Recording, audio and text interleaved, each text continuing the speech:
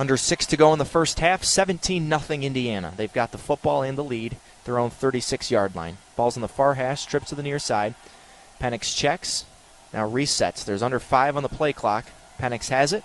He hands it off, working that right side. There's a loss of about 2 yards. That's Samson James. Antoine Simmons made the stop and also lost his helmet on the play, so he'll have to come off for this crucial third down play. It's a tackle for loss for Simmons, but not so good that Michigan State won't have him on the field defensively here. And now they're going to go with the speed rushing package of Michael Fletcher, Naquan Jones, Beasley on the inside along with Jacob Panasiuk. Michigan State desperately needs to get off the field here. They need to get some points before halftime. Michigan State gets the ball to start the second half. 3rd down and 7 for the Hoosiers from their own 35. The ball's on the right hash. They're moving right to left with the wind at their backs heading towards the north end zone here in Spartan Stadium. Penix checks. Play clock down to 10. Now he has it. Michigan State only brings 4. Penix well protected, throws off his back foot down the sideline, and it's caught. Freifogel gets behind Michigan State and has a 65-yard Indiana touchdown. Shakur Brown got lost.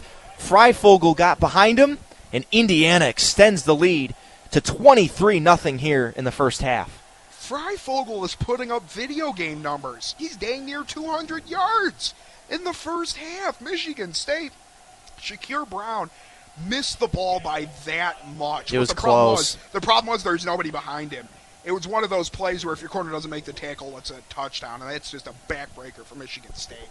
How's this for some good receiving numbers in the first half for Freifogel? 9 catches, 178 yards, and 2 receiving touchdowns, and already 269 passing yards for Penix.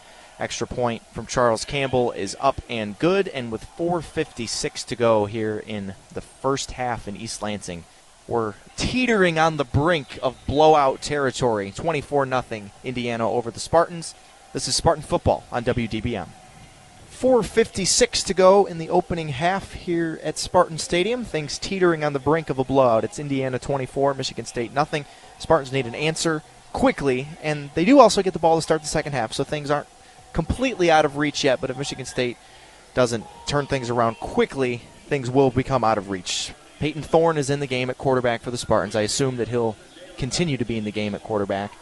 Jared Smoller will kick off with the wind at his back. Jaden Reed is deep.